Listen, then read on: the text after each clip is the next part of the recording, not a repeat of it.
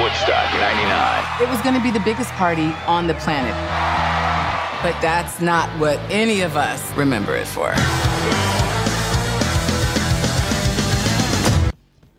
Welcome back to DMR. Thank you for tuning back in.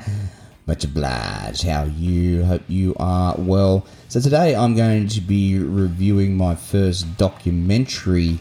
Don't think I've done one on this podcast before. Series, movies, yes, what have you. But I felt I had to review this doco because it is completely and utterly insane. And of course, I'm talking about the Netflix doco, which is called Trainwreck Woodstock 99. So this was the ill-fated second coming or sequel to the original Woodstock in 1969, which is basically 30 years later. It took place in the summer, I think it was, in the USA, over 3 days, and they had massive lineups in terms of the big acts that were playing and whatnot. However, the festival itself basically all imploded by day number 3. So let's go over some of the trailer and discuss it a bit more in depth. What the hell happened?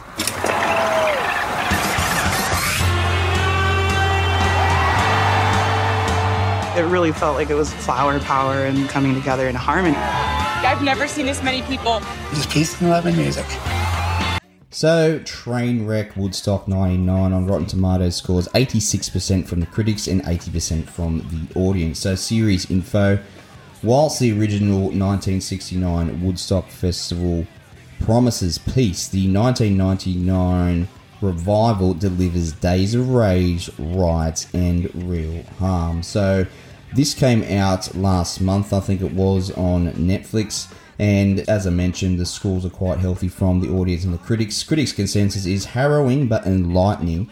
Trainwreck is a comprehensive investigation into the structural forces that led to one of the music industry's most infamous disasters. So, set over 3 days, this festival took place in New York. I think it was Rome in New York. And it was set in the summer at a massive closed down airfield. And during that time, they had extreme heat during this festival.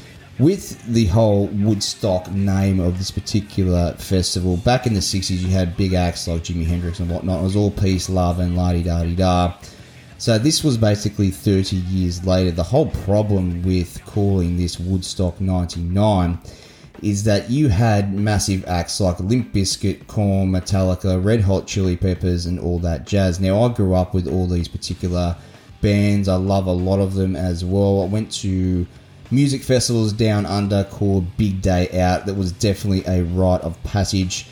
Very similar to what you saw in the Woodstock 99 documentary. However, Woodstock 99 was on a much larger scale. But when Limp Bizkit played here in 2001, when I was basically 16 years old, I remember going to Homebush in Sydney Southwest and seeing these guys play.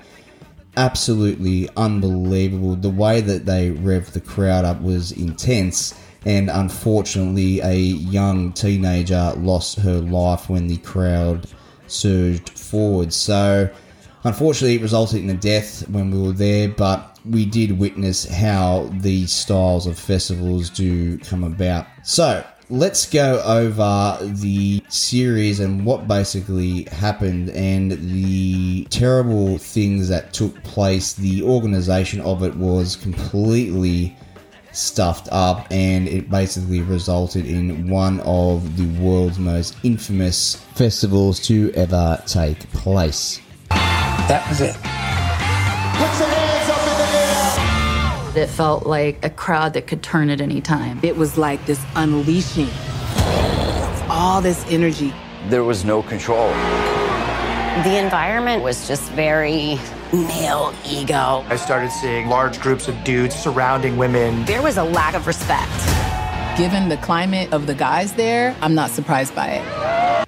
So if you jump online, there's actually an article written in the Rolling Stone about 19 of the worst things about Woodstock 99. So I won't go through all of them. We'll be here for a while, but I'll go through most of them.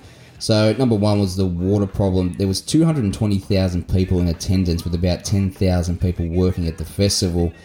However, it was basically the third biggest population in terms of a city when all these people were in this area. So imagine turning off the water supply to a city that big. So water was very, very scarce. It was charging about $4 per bottle of water, and ended up getting towards the end of the festival up to $12 per bottle of water because they simply ran out, and people were asked to hand over their bottles of water when they entered into the stadium or the area where Woodstock 99 was held. So basically you are dehydrating 220,000 people in a very hot area, so that did not help at all. So number two, the hot tarmac is this title. So basically where the festival was held at the Griffiths Air Force Base, the whole thing was just covered in tarmac and concrete, so not much shade, and the temperature got up to about 80 degrees, as far up to about 100 degrees as well. So you can imagine the heat stroke that these people went through when they were out enjoying all these bands in late July in the USA. So it was very similar to Big Day Out here in Australia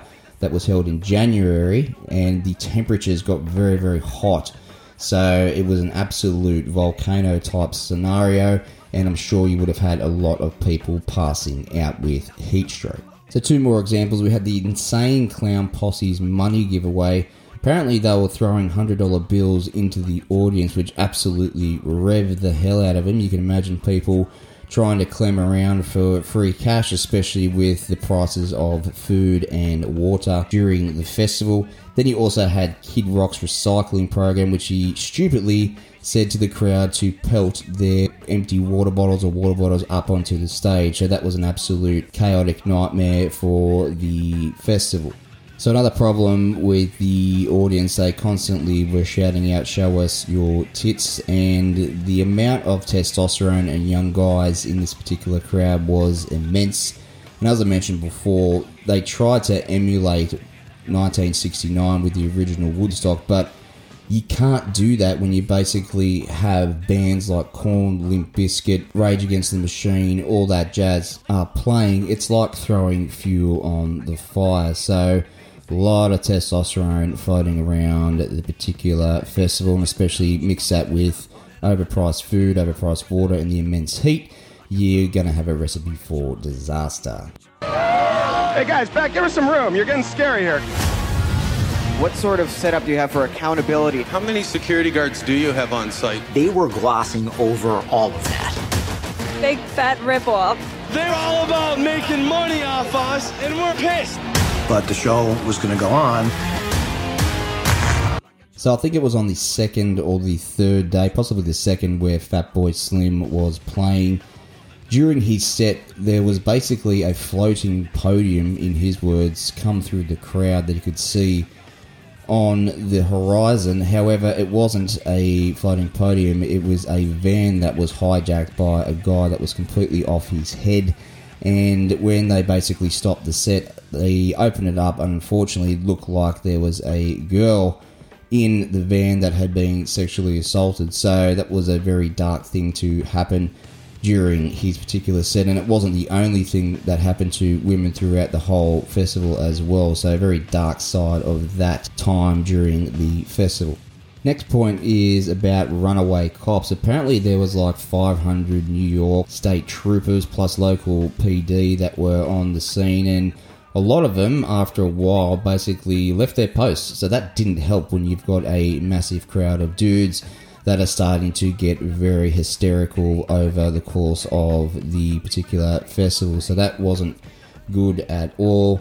Then moving along, we had no vacancy, which basically meant that if people were trying to seek refuge from the Woodstock 99 festival, everywhere was basically booked out. They had basically tents and whatnot like the original Woodstock to go to, but I don't think anybody was really enjoying that with the hot weather and the lack of water that there was. So it was a real logistical nightmare in terms of getting somewhere to stay. And if it wasn't bad enough to hear all the sexual harassment and assault news the Woodstock.com site started to post photos of topless women throughout the festival, and comments were basically made on that site as well. So that wasn't really a good look for the organisers of the particular festival, and of course those in charge of the website as well.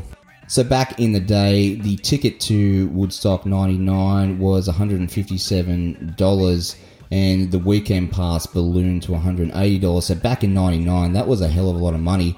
I think when I started to go to Big Day Out here in Australia, the tickets originally back in the early 2000s, I think they might have been like $45, $50 off the top of my head. And then the last one that I went to before they cancelled it, it was up around the $200 mark, and that was only for one day, not 3 days. So a lot of fake tickets were basically sold for the Woodstock 99 festival, and that's why it had a close to 200 or 250,000 people attended. So overcrowding was a huge, massive problem, a logistical nightmare, and they were not prepared for it. So by day 3, it was the perfect storm for everything to basically implode. So the last point on the Rolling Stone article is called Fire. I will read it in its entirety. So this is where Woodstock 99 devolved fully into the Lord of the Flies, when the Red Hot Chili Peppers unleashed a cover of Jimi Hendrix during the festival, his infamous song called Fire, in the closing set. It was meant to be a tribute to the Guitar Hero's legendary performance at the original 1969 Fest. However, following a weekend of extreme heat, overpriced vendors, and general bad vibes, Fire was the flint that ignited the crowd. We all know what happened next. Bonfires broke out in the crowd, vehicles were flipped and set ablaze, vendor booths and merch tents were destroyed and used as fuel. Eventually, the New York State Troopers and local law enforcement were able to defuse the riots, but Griffiths Air Force Base still ended up looking like a bomb had hit it. Just to add to that as well, somebody stupidly handed out 100,000 candles during the Red Hot Chili Peppers set, and basically that's like giving a kid a gas can and asking him to throw that onto the fire, and they literally did that. So at day 3, everybody is completely fed up, everybody's dehydrated, everybody's gone mad, and they basically set fire to the whole goddamn festival. It is an incredible sight to see. Not to mention some of the acts like James Brown. When he got to the festival, he realised that there was a lot more people there, and he wanted more money, I think it was, and basically he was trying to get the festival organised to pay him. He eventually went on, but he did refuse to do so until he got paid, so that was another little thing as well. But just incredible. So 3 days of absolute hell. And as I mentioned, you can't call it Woodstock 99 and have bands like Rage Against the Machine and Limp Bizkit that are going to incite the crowd, rev them up to 10 or 11, and expect them to be nice and calm. It just didn't happen. It didn't work. One of the other things as well was the lack of water in the actual stadium. Some of the festival goers cracked open the pipes around the portaloos and started to wash their face and all that, and it became a massive mud pool, and they were basically swimming in and out of mud that was infected or contaminated with feces. There was a guy that basically, health commissioner came down, did some tests, and basically ran it through, and all the water was contaminated. So people were drinking basically water that was infected with human feces. So really, really disgusting, really, really disturbing as well. So if you haven't checked out this documentary, make sure you do it. You can't look away when you're watching it. It's called Trainwreck for a reason. It's like watching a car accident or a train wreck in slow motion, but it is just an absolutely insane documentary. So thank you for tuning in, and as always, I will catch you on the Menjay. I think we need to see a whole hell of a lot more! When you see it with your own eyes, is just 10 times more shocking. Once you become part of a herd, you become like animals. Things are just getting out of control. And all of these people were acting like animals. We got fires everywhere. Look at this. Kerosene, match, boom.